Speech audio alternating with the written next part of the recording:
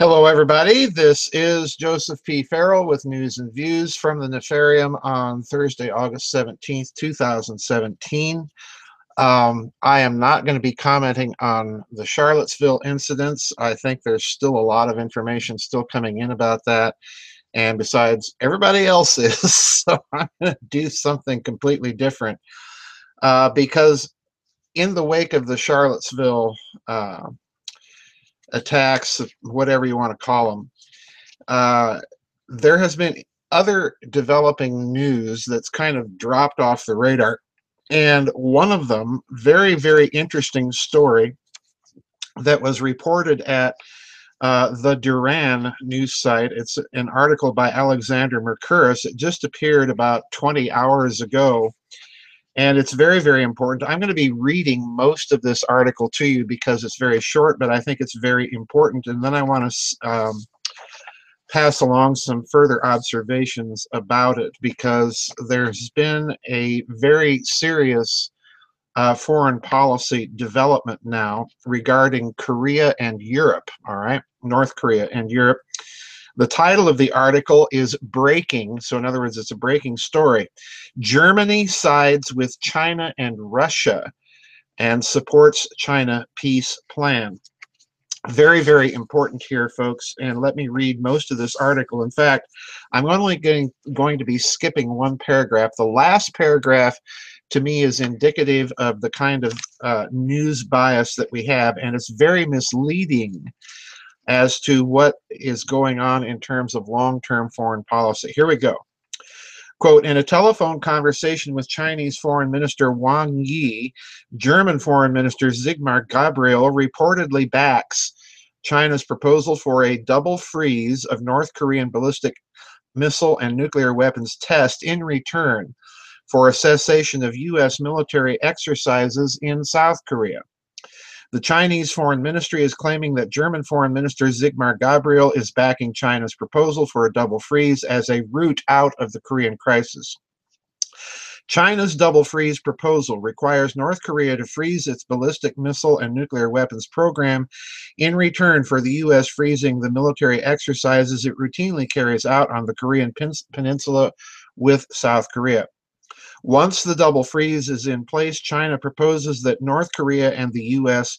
begin direct talks as a way of achieving a peace treaty, which would bring the Korean War to a formal end and the complete denuclearization of the Korean peninsula. The U.S. has rejected China's double freeze proposal. North Korea also says it has rejected it, but has regularly hinted that it would reconsider if the U.S. were to signal that it would accept it. The obstacle to implementation of China's double freeze proposal, therefore, appears to lie in Washington. Russia, China's key geostrategic ally, strongly backs China's double freeze proposal, which is therefore often spoken of as a joint Chinese-Russian proposal, although in reality, it originates in Beijing. However, if Germany is really backing China's double freeze proposal, then it would be the first major U.S. ally to do so. Gabriel is supposed to have signaled Germany's support for China's double freeze proposal in a telephone conversation with the Chinese Foreign Minister Wang Yi. Russia Today has provided a translation of the Chinese text of the readout of the conversation as provided by the Chinese Foreign Ministry. According to this, Gabriel's comments to Wang Yi were as follows, quote, Germany understands and endorses the double freeze initiative and is willing to continue to work with Beijing to promote a peaceful settlement of the Democratic Republic of Korea's nuclear issue. Germany appreciates the important role China plays in tackling the nuclear issue on the Korean peninsula.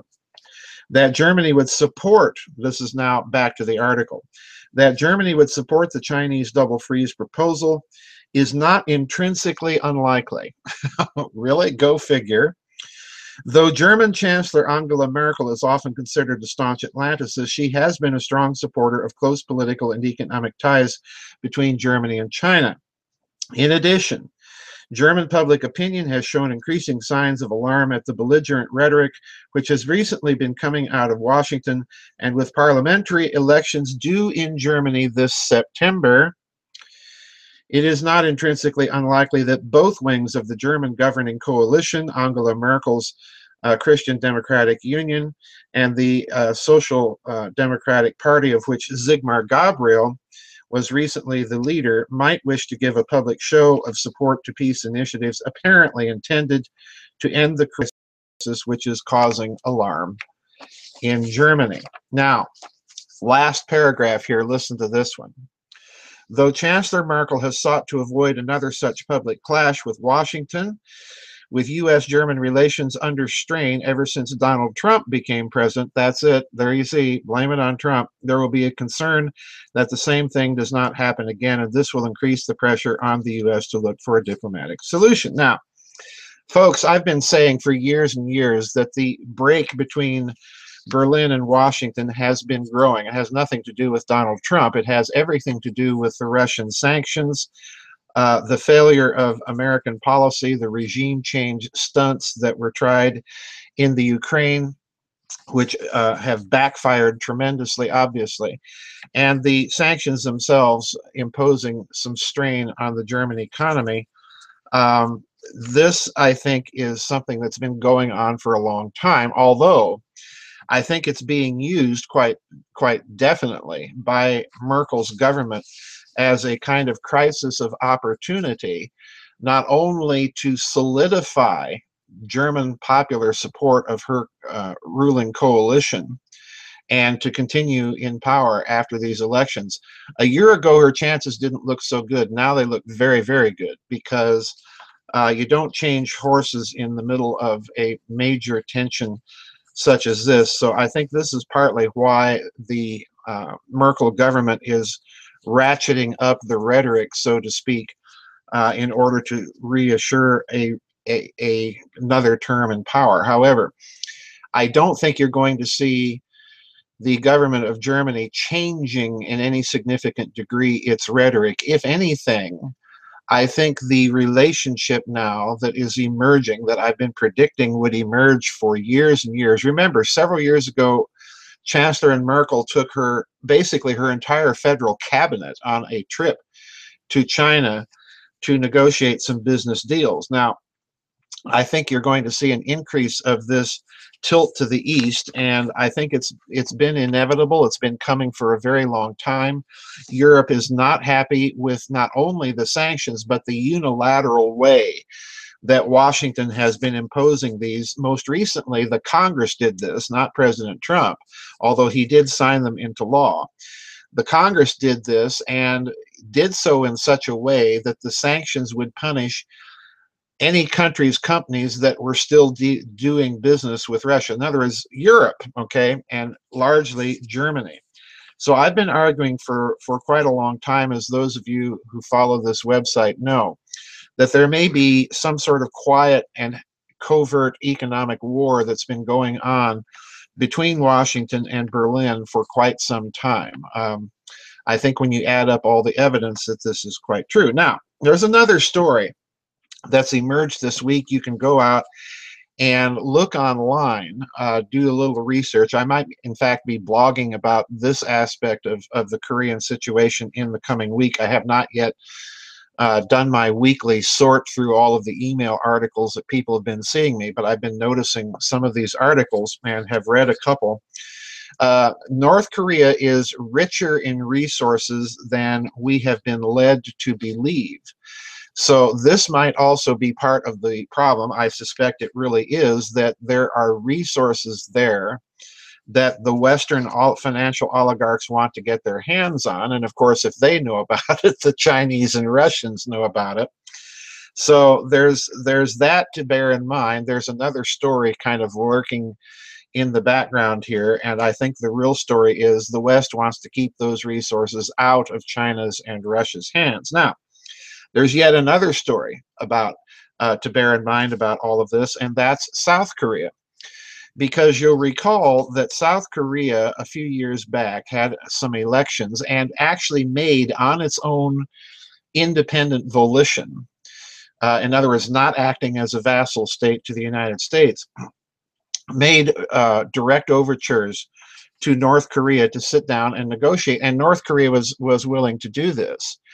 And I think, again, this is yet another failure of American foreign policy, because America went back in, basically overturned the results of those elections. That was an election issue in South Korea at the time, and forced South Korea to back off of those attempts. Now, quietly in the background, of course, you had Japan saying, yes, go ahead and do this. So that brings us to Japan.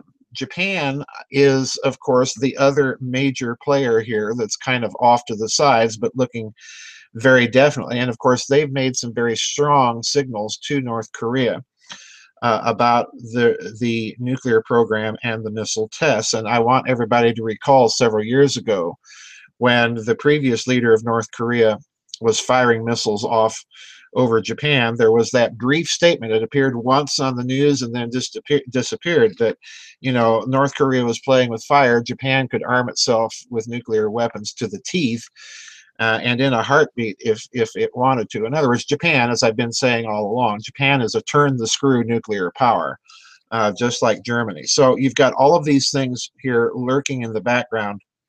I don't think that this is just because Trump is president. This is a situation that has been brewing much, much longer than the advent of Donald Trump on the scene, although I do think that Angela Merkel quite clearly is capitalizing on his presidency, on the recent round of sanctions.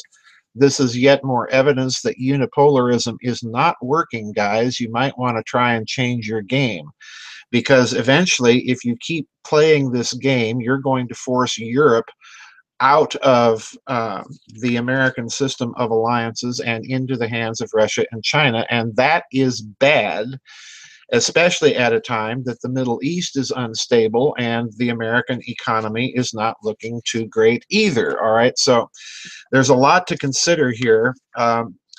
Regardless, I do want to emphasize that regardless of what the U.S. does now, I think the damage, at least as far as Germany is concerned, has been done. I suspect you are going to see in the coming weeks and years, you're going to see much more German and Chinese and Russian economic cooperation and development. I think you're going, one aspect of this that you're already seeing and have seen in this last year is the exchange of German technology and involvement in the space projects with the other two nations, because this is an absolutely essential requirement to developing the One Belt, One Road initiative that China's been pushing in recent years. They need also a stable space-based financial clearing platform, and they need to be able, here comes that key crunch, they need to be able to protect those assets. You need control of space to make sure that your ground infrastructure cannot be interdicted. That's key and crucial. And you're going to see more joint space initiatives now between Europe, Edom as Germany, basically, and Russia and China in order to develop that aspect of the program. So lots going on. As I said, I might be blogging this week. I have not done my final sort through the articles, but there have been some interesting articles. You can go out there and research them yourself about the alleged resources in North Korea that also are perhaps part of the behind-the-scenes story of what's going on here. So lots to consider, folks. It's going to be a bumpy year, obviously. So I want to wish you and yours every good thing, every protection, and we'll see you on the flip side. Bye-bye, and God bless everybody.